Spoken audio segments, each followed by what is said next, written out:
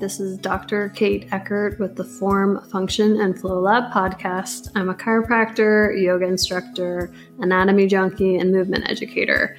And I am looking forward to exposing you to all sorts of ways that you can prehab your body to avoid injury and maintain those hobbies, activities, sports that you love to do. And we'll also be focusing a lot on the pregnant and postpartum journey and making sure that you can return to those activities that you love or even keep doing them while you're pregnant. Hi, this is Dr. Kate, and this is the Form, Function, and Flow Lab podcast. And today I am going to talk a little bit about why there are not just a cookie cutter set of exercises that are going to help you recover from your diastasis recti. So if you don't know what a diastasis recti is, that would be the splitting of your abdomen right down that center line from your sternum down to your pubic bone. That can often happen most of the time when we're pregnant, and sometimes it doesn't just heal on its own. So this important thing to note is that it's not just pregnant specific. I have lots of men in the office that have diastasis recti as well. It could be from lifting something that's too heavy. It could be from rapid weight gain. It could be from a variety of things. Basically, a diastasis is a pressure problem. So you have an unequal amount of intra-abdominal pressure or just a mass like a baby in that area. It's too much for that linea alba, which is that center line, that fascial line down your center. And then you have some thinning of that and it loses its integrity. It can split, and then we are not able to manage that pressure even better than before. A cool thing to note with that is that most newborns are born with a diastasis recti.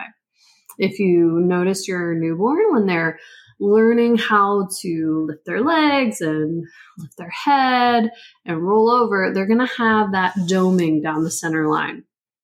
That is a diastasis recti. Almost all of them have it, and as they get stronger through learning those fundamental developments, first they just start with breathing. They've been in utero, they're out in the world, they're breathing. They're learning to get that 360-degree expansion of their ribs.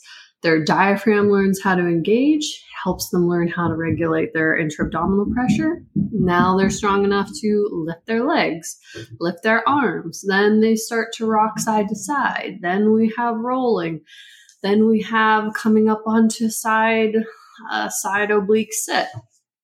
Then they make it their way to their belly. And there's a whole progression. And that's what DNS is based off of. A lot of their exercises is putting people through those fundamental milestones that we do as newborns to help us peel back the layers of whatever asymmetries daily real life has given us and try to get back to the basics. So that's a good way to think about DNS. And so that's how babies heal their diastasis recti, is going through those milestones. And that's why it's important to not put your baby in a seat. So this is not what this podcast episode is about, but that's why it's important not to put your baby in a walker, not to put them in a bumbo seat, because you want them to hit those milestones in that pattern, because you want them to heal their diastasis on their own. You want them to make sure they crawl for a long time to get that brain benefit. But that's another rant, I guess. So if you've done it once, if you fixed your diastasis once as a newborn, you can definitely bring about some positive change again after you've had a baby. And even if you are 20 years postpartum or more, you can still bring about positive change after a certain amount of time.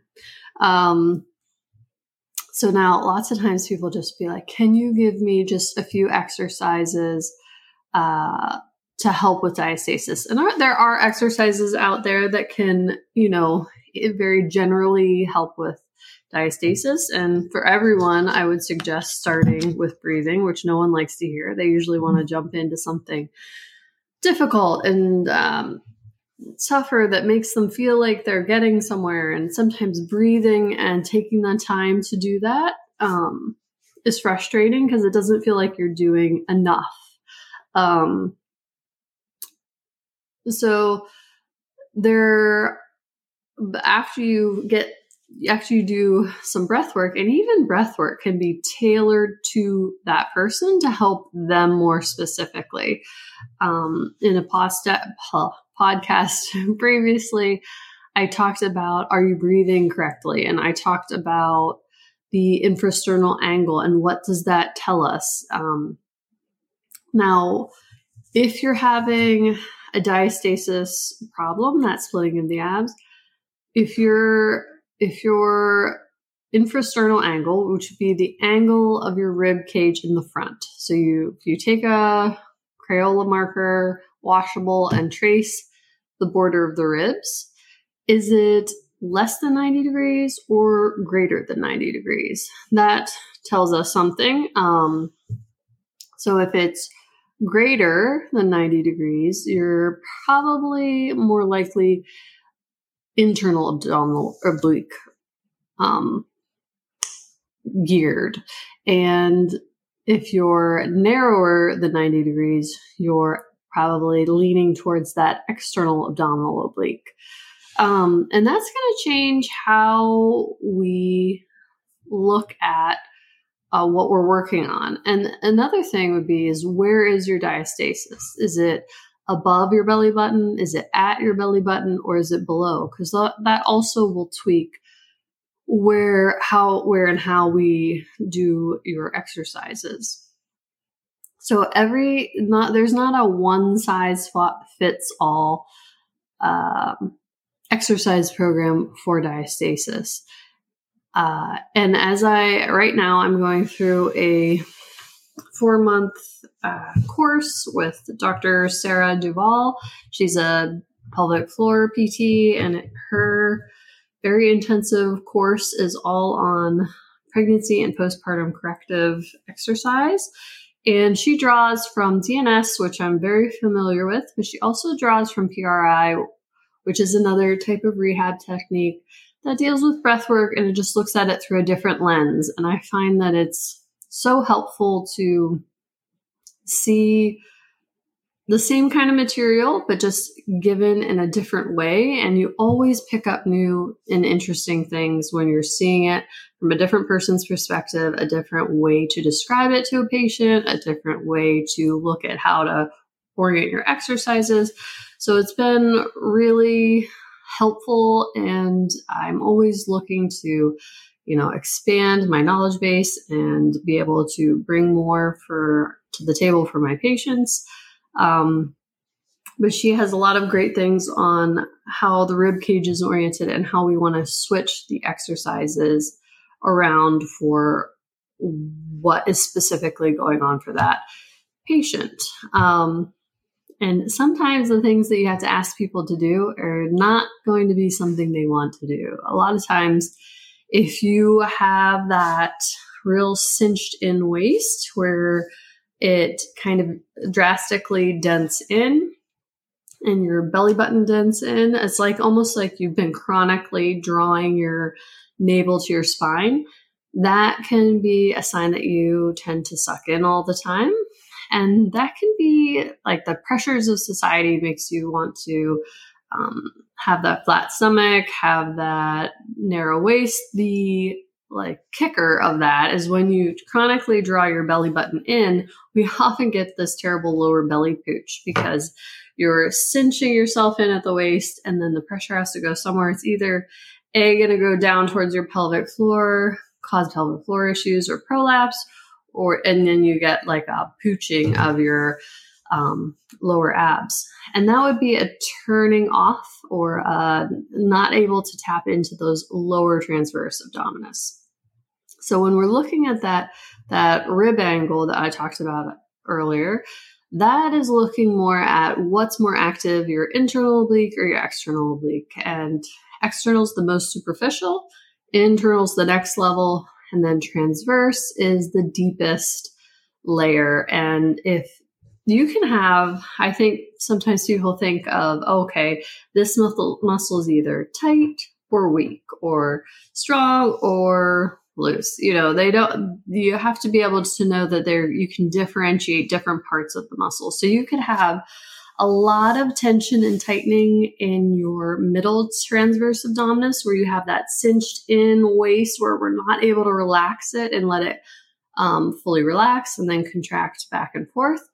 But then you are unable to tap into that lower transverse abdominis. So you might not be symmetrically tight in your entire transverse abdominis. You might only be tight in one area, and then having not even that you're not strong in it, but you're not able to connect to that area.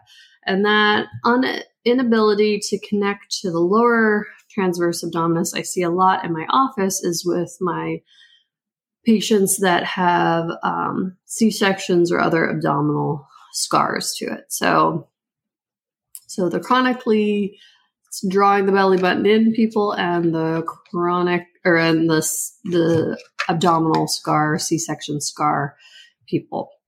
Another thing with the diastasis recti is that no diastasis looks exactly the same, and we measure it in two different ways. So we're measuring it width and then depth, and then we're looking for how does the tensegrity or the integrity of that linea alba, how does it feel? Is it super squishy? Does it feel like there's no resistance at all as you press on it?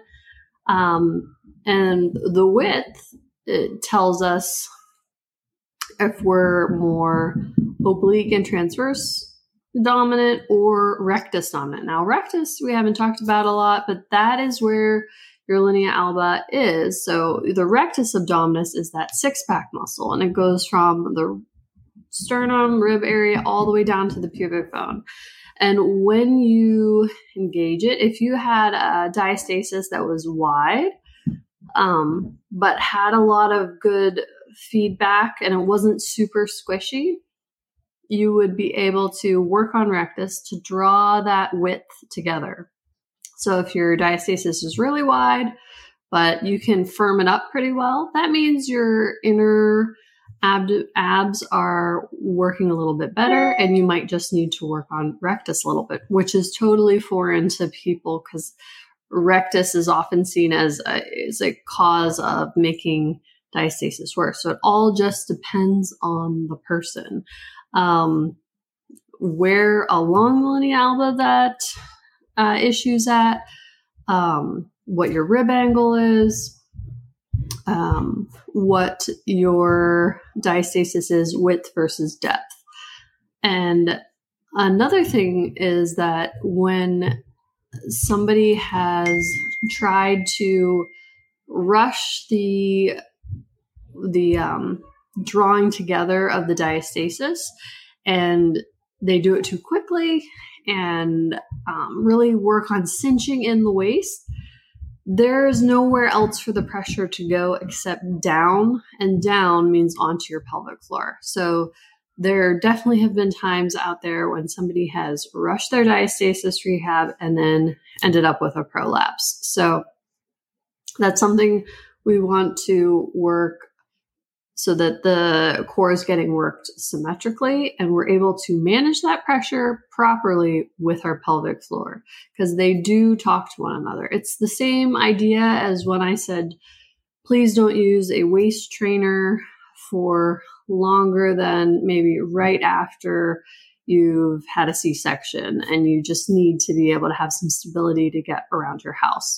When you use that waist trainer and it draws you in and cinches you in really harshly, then the pressure is going to go somewhere, and that somewhere could very likely be your pelvic floor or as a prolapse, that kind of thing. So when we're thinking diastasis and prolapse, they're similar in that your pressure is not managed properly in your canister of your core, and it's going to find a place to go, and it's going to happen in as in the form of a diastasis, a prolapse. That could be a hernia if you have an umbilical hernia. For men, I have lots of male patients that have diastasis recti that really struggle and suffer with inguinal hernias and hiatal hernias. Hernias are a pressure problem. Prolapse is a pressure problem. Diastasis recti is a pressure problem. And even and for that fact, with that thought in mind, disc herniations are also a pressure problem. If you can't manage your intra-abdominal pressure well, you are at risk for having one of those kind of pressure problems. So it would be good for everyone to be mindful and know where do their biases lead them. Are they more of an upper ab gripper? Do they favor external obliques? Do they favor internal obliques? And then try to do some exercises that balance that out so that they don't end up with a pressure problem. Because none of them are really that great. None are super fun to fix. But that is my little spiel as to why I can't really give you just a cookie cutter, here are the exercises that work for all diastasis recti. It's trial and error. It is dependent on what you as a person are having going on. And yeah, so if you have any questions, let me know. I love to talk about this stuff, and I will let you know when I learn new stuff. It's a lot to do, a bunch of continuing ed on top of work, but I love it, and I want to keep, progressing and being as on top of things as possible in this field. So see you next week. I look forward to working with you guys. And if you have any topics that you'd like discussed, make sure to comment below and let me know, because I'd be happy to share all the knowledge that I have on those issues.